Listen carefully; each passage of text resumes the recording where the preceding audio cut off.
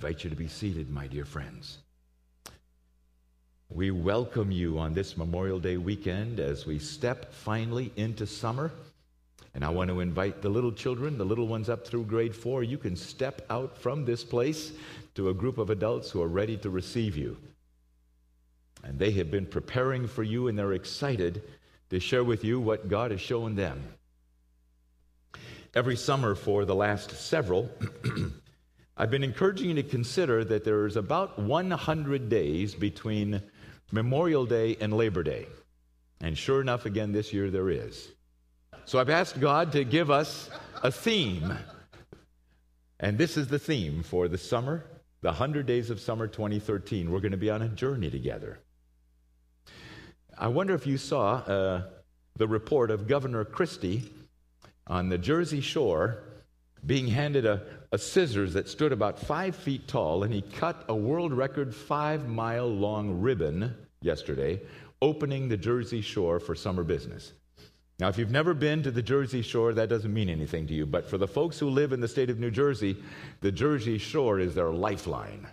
It's a major part of their economy and jobs and all kinds of things, and when Hurricane Sandy came roaring through there a few months ago, not only did it tear apart businesses and homes, entire communities were wiped off the face of the shoreline. They've worked feverishly to rebuild it, and now it's open for the summer. And as I watched it, I thought, what would it look like if maybe the angel Gabriel came to God and gave him a scissors to cut the ribbon on the summer? What kind of a scissors would that be? And what do you suppose God is thinking about as he anticipates what your summer this year is going to be? Well, we're all going to be on a journey, and it's going to be a great journey together. I would urge you to open your Bibles with me to Psalm 33, because that's going to form the foundation, the roadmap for our summer together. If you didn't happen to bring a Bible, there's one under the chair there in front of you. Somebody tell me, what page is Psalm 33 on in those Bibles that you find under the chairs? Say it again, please. 396. Thank you. During our summer journey together, we're going to be working our way through this psalm, a couple verses at a time. Today we'll look at 3 verses. We're going to be reading together 2 chapters of God's Word every day, and in your worship folder you should have found something that looks like this. It is the layout of the entire summer that I've prepared for you, 2 chapters a day. So no matter where you are in the country on vacation this summer, you can track with us. Our weekend messages are going to be focused on those scriptures that we're reading for that particular weekend. So I have a question for you as you get ready to step into your summer. What is your hope for summer 2013? There's actually a little place that I left in your notes today that you'll find in your worship folder, of course, where you can jot down later today and tomorrow, what is your hope that your summer will be all about this year? You'll probably jot down the word fun. You're hoping that 2013 summer is going to be a lot of fun. You'll probably jot down family, friends. There's some special food that we like to eat around here in Walworth County during the summer, right? That special corn is going to be coming pretty soon, hopefully. Those bratwursts and all those good things. But summer 2013 is going to be life-changing for some folks. There will be people married this summer like there was Friday night right here. It'll start a whole new life journey. There will be people taking missions trips. It'll change their lives forever. There will be people graduating and stepping out on their careers or changing careers this summer. There will be babies born and new life will begin. I wonder, when you come to the end of your summer and you look back, what will this summer have been all about for you? So there's a place there for you to jot down now what your expectation will be of the summer. Let's look at those first 3 verses. Sing joyfully to the Lord, you righteous. In fact, would you read them with me together, friends? Sing joyfully to the Lord, you righteous. It's fitting for the upright to praise him. Praise the Lord with the harp. Make music to him on the 10-stringed lyre. Sing to him a new song. Play skillfully and shout for joy. Do you see the word joy begins and ends those 3 verses? And I believe that this summer, God is inviting you and me to live a summer of celebration. That he would like this summer to be a summer that you are joyful. And I wrote for you there in your notes that should be a natural outflow. In fact, a natural overflow of an authentic relationship that you have with Jesus Christ. Is that true? Do you believe that's true? If Jesus has changed your life, joy should naturally spill out of you. Jesus said on one occasion, surrounded by a large group of people, "If anyone is thirsty, come to me, and out of you will spring a fountain of living water." He was talking about the Holy Spirit that would take up residence within those who trusted Jesus, and they would be joyful people, bubbling out the joy of Jesus wherever they live, work, play, go. You see here that it says, "Sing joyfully to the Lord." You see that? Capital L, capital O, capital R, capital D. Do you see it again in the second verse? And the fourth verse, and the fifth verse? In fact, 13 times in this chapter, that name for God is there. That name is a special name. Do you remember the story of when Moses was on the side of the mountain and a bush caught fire? And that burning bush called him by name.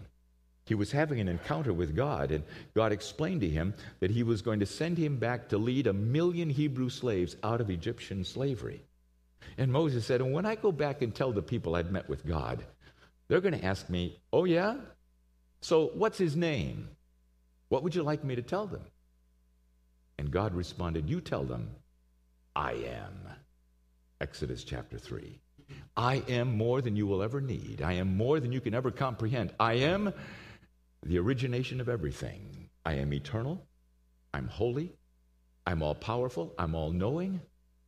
I am more than you will ever need.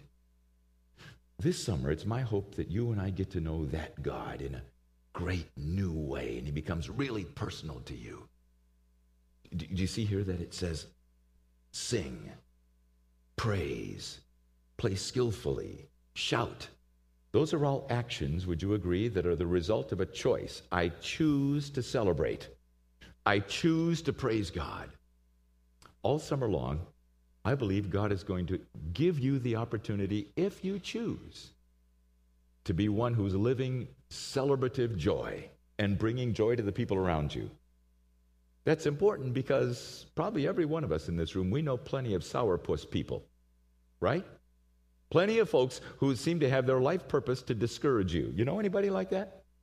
My hope is that this summer, you're going to be a person with a life purpose to bring joy to the people around you, and that it flows out of that relationship you have with Jesus. Do you see it says there in the first verse, sing joyfully to the Lord, you righteous. Well, right away, you and I would say, well, I guess that's not me. I'm not righteous. I'm not holy. I'm not perfect. I know me. And God says, you're right.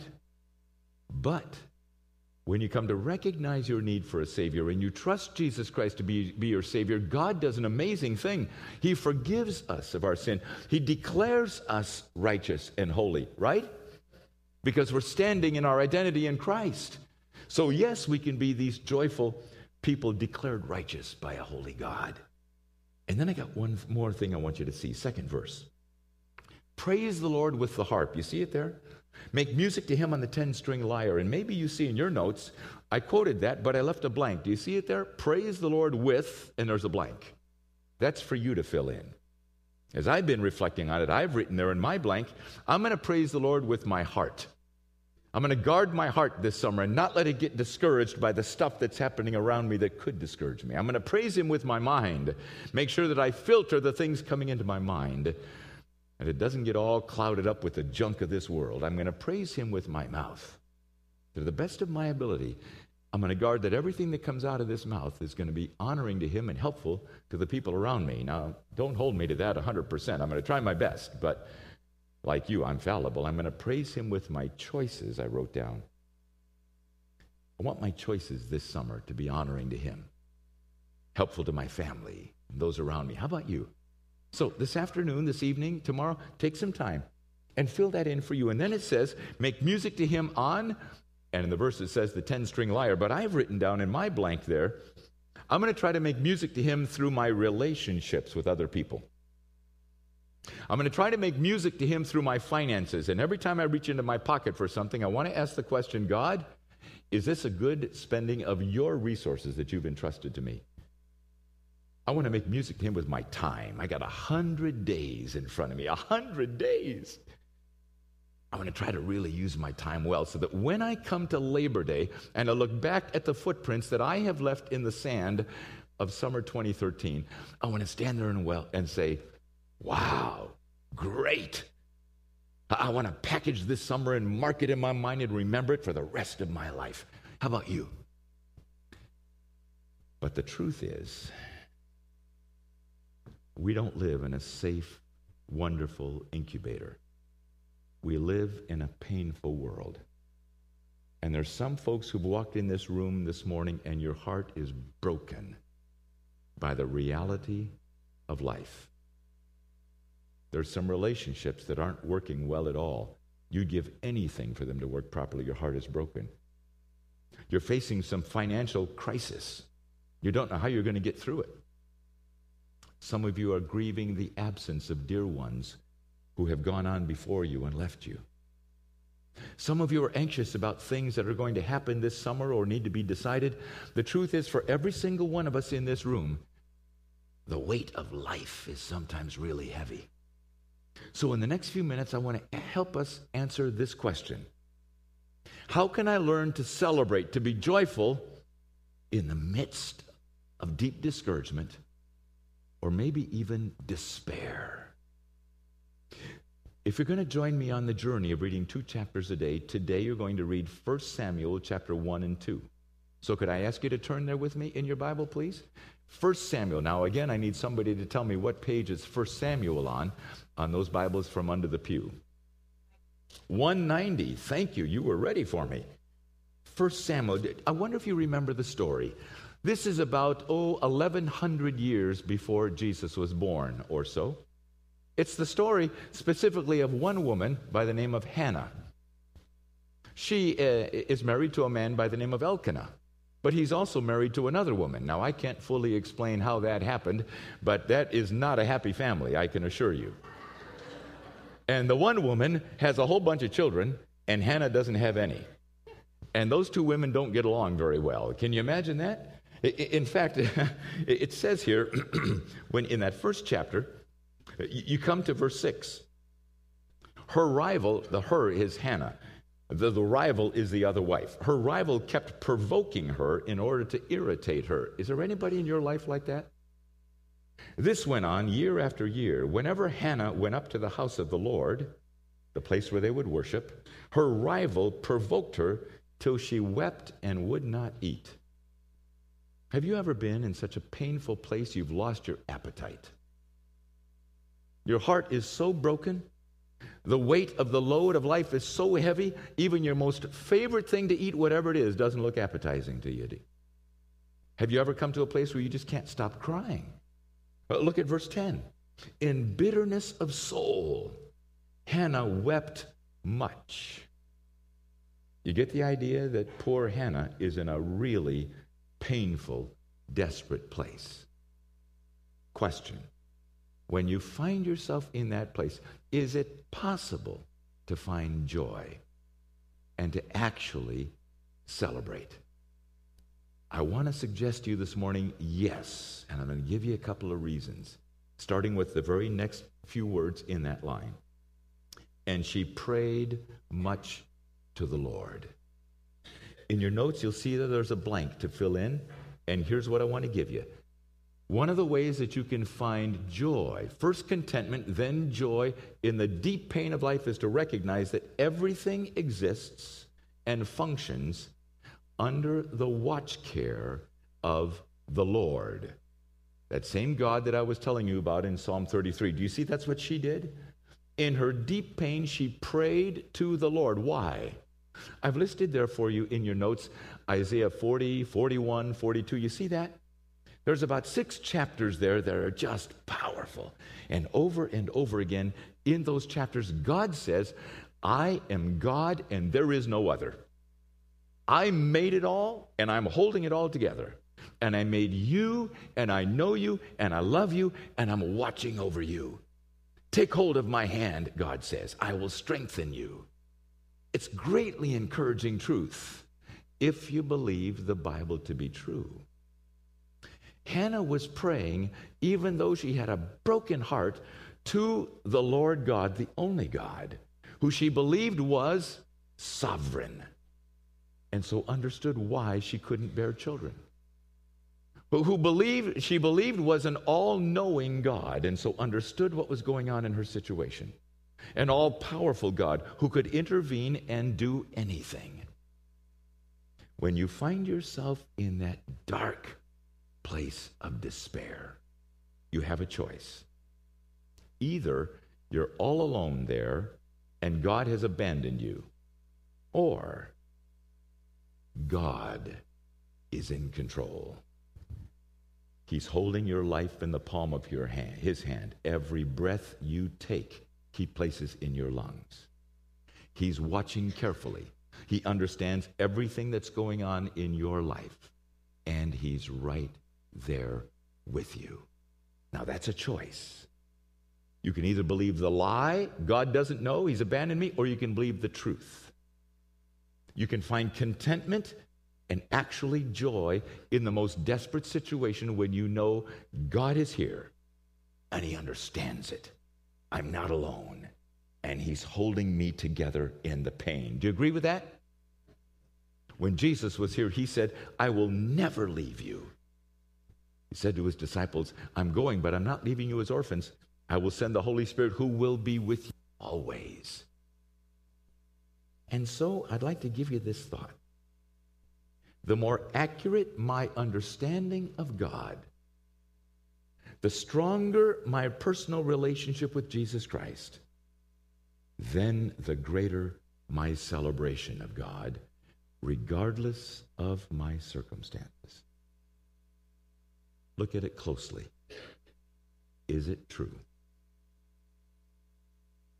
The more accurate your understanding of who God really is, the stronger your personal relationship with Jesus Christ, the greater your ability to celebrate in the pain, regardless of the circumstances.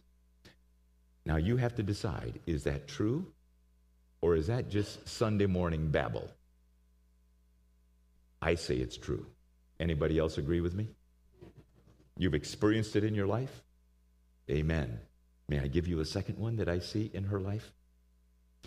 Do you see in verse 19 of that first chapter, it says, early in the morning, they arose and they worshiped before the Lord, and then they went back to their home. Nothing had changed. She was still a woman without children, still infertile as far as she knew, but she had chosen to worship, and now they're heading back home saying, God, I'm trusting you with it. Amen? So look at the next line. In the course of time, don't you love that? In the course of time, Hannah conceived, and she gave birth to a son, and she named him Samuel, saying, it's because I asked the Lord for him. The Hebrew version of Samuel, it sounds like God hears and God responds. In the course of time. May I give you a thought that for me is somewhat radical? Consider this. Today is the tomorrow that I anticipated or maybe worried about yesterday. Do you agree with that? Now that's pretty obvious. But how about the next line? Time is the canvas on which God is painting his story. The Bible is kind of an overview of that. But I'd like you to consider, my friends, that as God is painting the story of who he is and how he would like to relate to the human race, he decides as he picks up a brush, I want you to exist. And he paints you into his story. Do you agree with that? That's why you're alive. God wanted you to exist. You didn't choose that. He reached into your mother's womb and he conceived you, right? He birthed you. He's given you life and breath from that moment to this. God painted you into his story. Think about that. Now, we have a natural tendency, or at least I do. When I find myself in a painful place, I get all consumed with what's happening right now. And oh my, it hurts. And I'm seeing the circumstances around me that are almost overwhelming, and it's hard for me to get my head above the waves to think about maybe there will be a tomorrow, or next week, or next year. Time. In the course of time, God intervened, and a miraculous son was conceived. When you go on reading his story, it tells us there in the 2nd chapter, verse 19, each year his mother made him a little robe and took it to him when she went up with her husband to worship.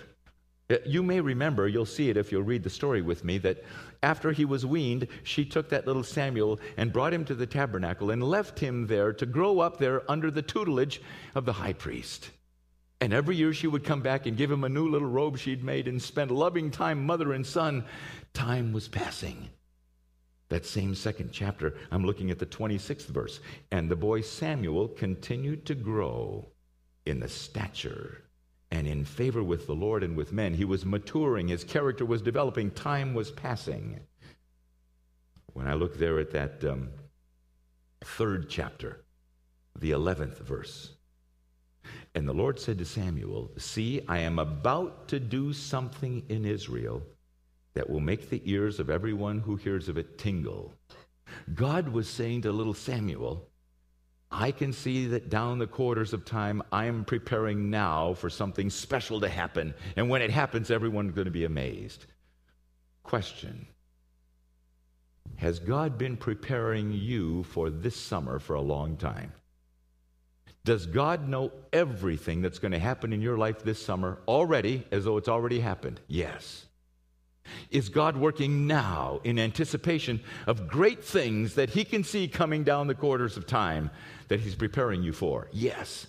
That's part of why what happens here on Sunday morning is so important. It's kind of like you've pulled into the pit stops on a NASCAR run, and you're getting refueled, and you're getting new tires, and you're getting everything you need to step out into next week, because God knows what's coming. And I can pretty well assure you that in a crowd this side, for at least 1 or 2 or 5 of you, you'd be shocked to know what's coming your way in the next week. You'd give anything to not experience what you're about to experience. But God is meeting with you this morning to prepare you. Those guys go running around at almost 200 miles an hour, wondering, when is the next person going to cause a wreck that's going to involve 20 of us? You ever watched NASCAR? It's amazing, isn't it? If they only knew, coming around that next curve, boy, they'd all jump off and get into the pits. I don't want to be a part of it. But God doesn't let us know. Life comes at us. And what this morning is all about is you spending time with the God who created you, and let him give you what you need so that next week when it comes, right here, you're able to say, God is with me in it. This moment is part of the painting of his story that he's involving me in. Right? And so this thought for you, my dear friends. The greater my ability to see today from God's eternal perspective, the greater my ability to celebrate. I have found, my friends, when I find myself in a tough place where life hurts, if I can look forward, what's it going to look like 5 years from now?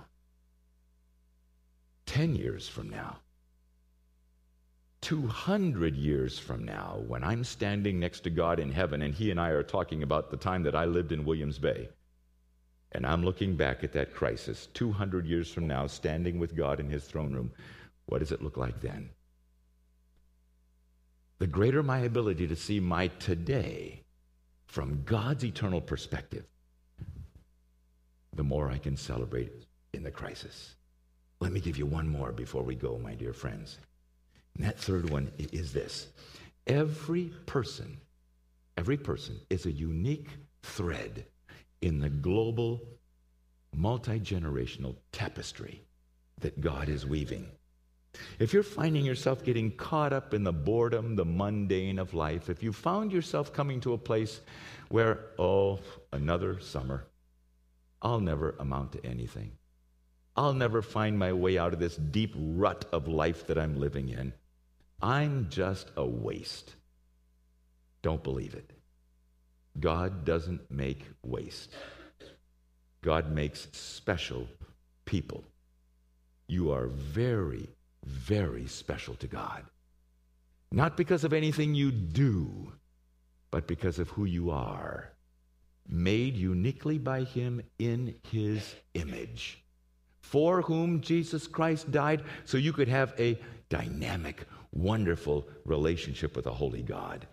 experiencing Jesus Christ, walking the journey of life with you every day. You are not a waste. You are not an accident. You are not a disappointment to God.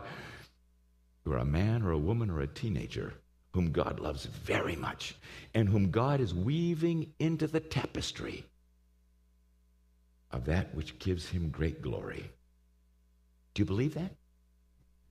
Chapter 2, verse 35. Just one more verse. Look at it.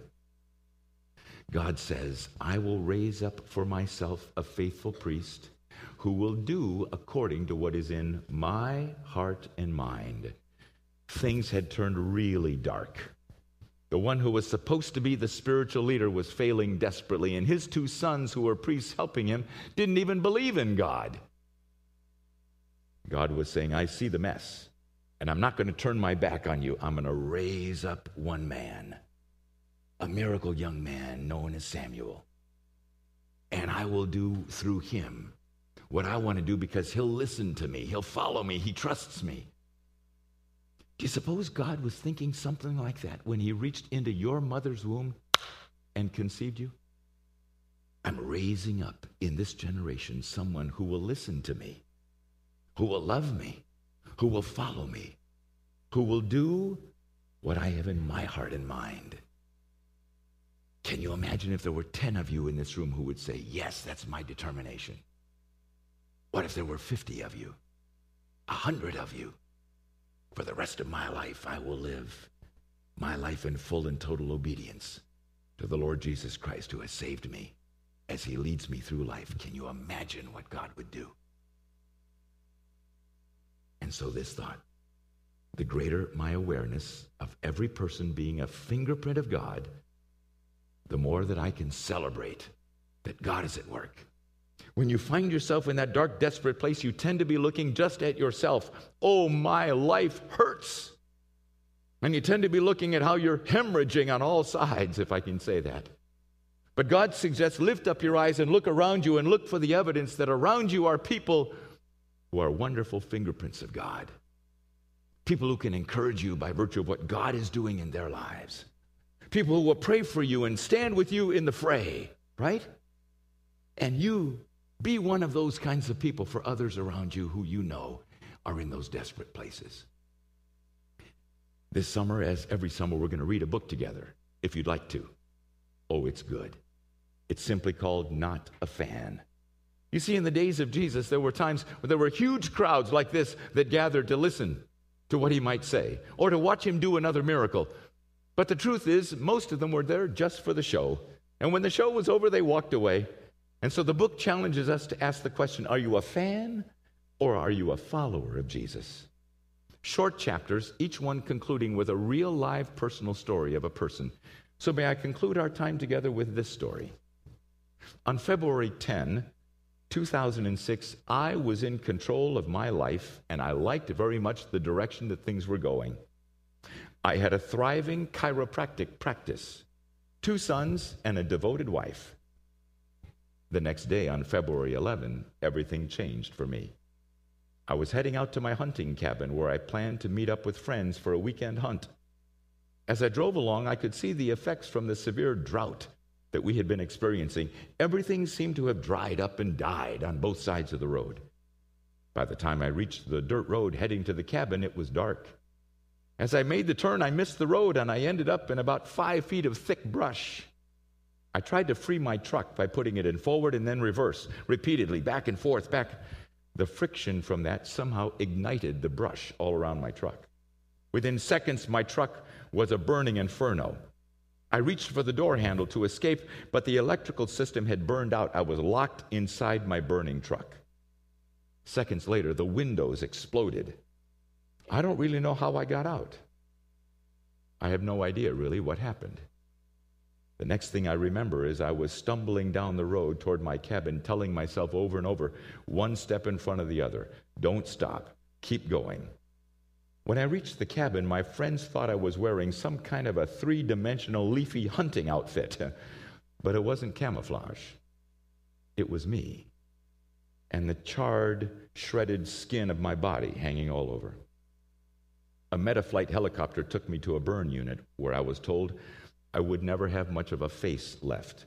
I would probably lose my sight as well as the use of my hands. God put an absolute halt on my life. I'd been so busy being successful. I was on such a fast track that, oh yeah, God was a part of my life, but kind of lost in the shuffle. He certainly was not on the throne of my heart or the center of my universe. I was the center of my universe. I don't believe God caused the fire, but I believe God allowed it because he wanted to get my attention.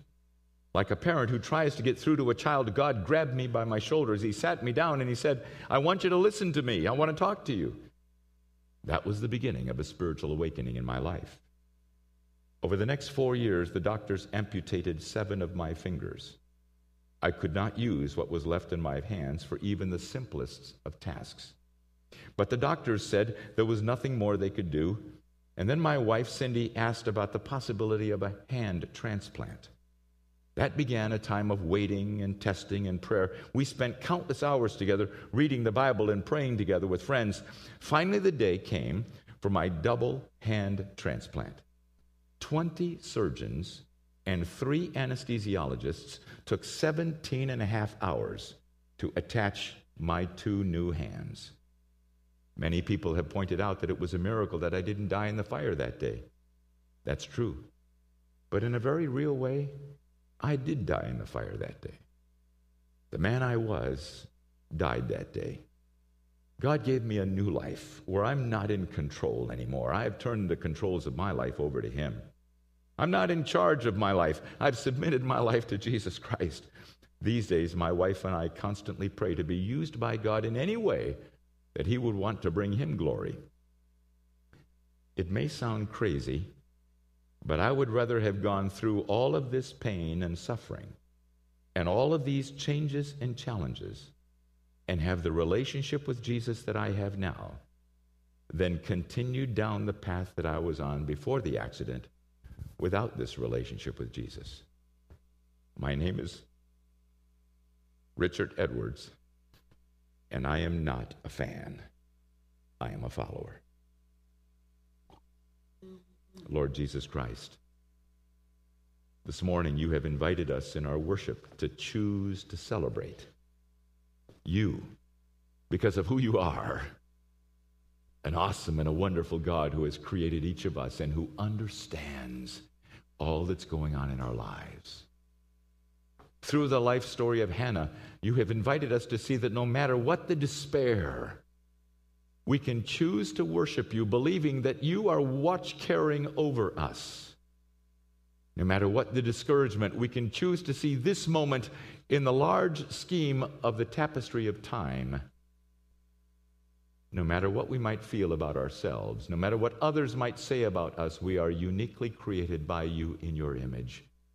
And you desire to do great things in our lives and through us. It's a choice, isn't it, God? And it's a choice that we get to make over and over and over again. So, my friends, listening to my voice, right where you are at this moment, what's your choice? What's your choice for this summer? Will you choose to make it a summer of worship and celebration and joy in spite of the circumstances, because you know the God of the universe is watching over you? Jesus Christ, who is your Savior, if you've trusted him, is walking the journey with you. The Holy Spirit of God is there with you. It's a choice. Will you see this moment, as crisis as it is, in the larger picture of time where God is painting his story and he has chosen to bring you into his story? Will you choose to see yourself the way he sees you? Right now, it's a moment of decision, right where you're sitting. He loves you and he knows you and he invites you to speak to him in the quietness of your heart. And if you've never trusted Jesus Christ to be your Savior, now is a perfect time. Tell him you know that you desperately need a Savior. You need God guiding your life. Invite him to do that. He promises he will, and I'd love to pray with you and speak with you after the service. So God, we choose to worship you now as we prepare to propel ourselves out from this place, starting to make the footprints in the sand of summer 2013. We worship you.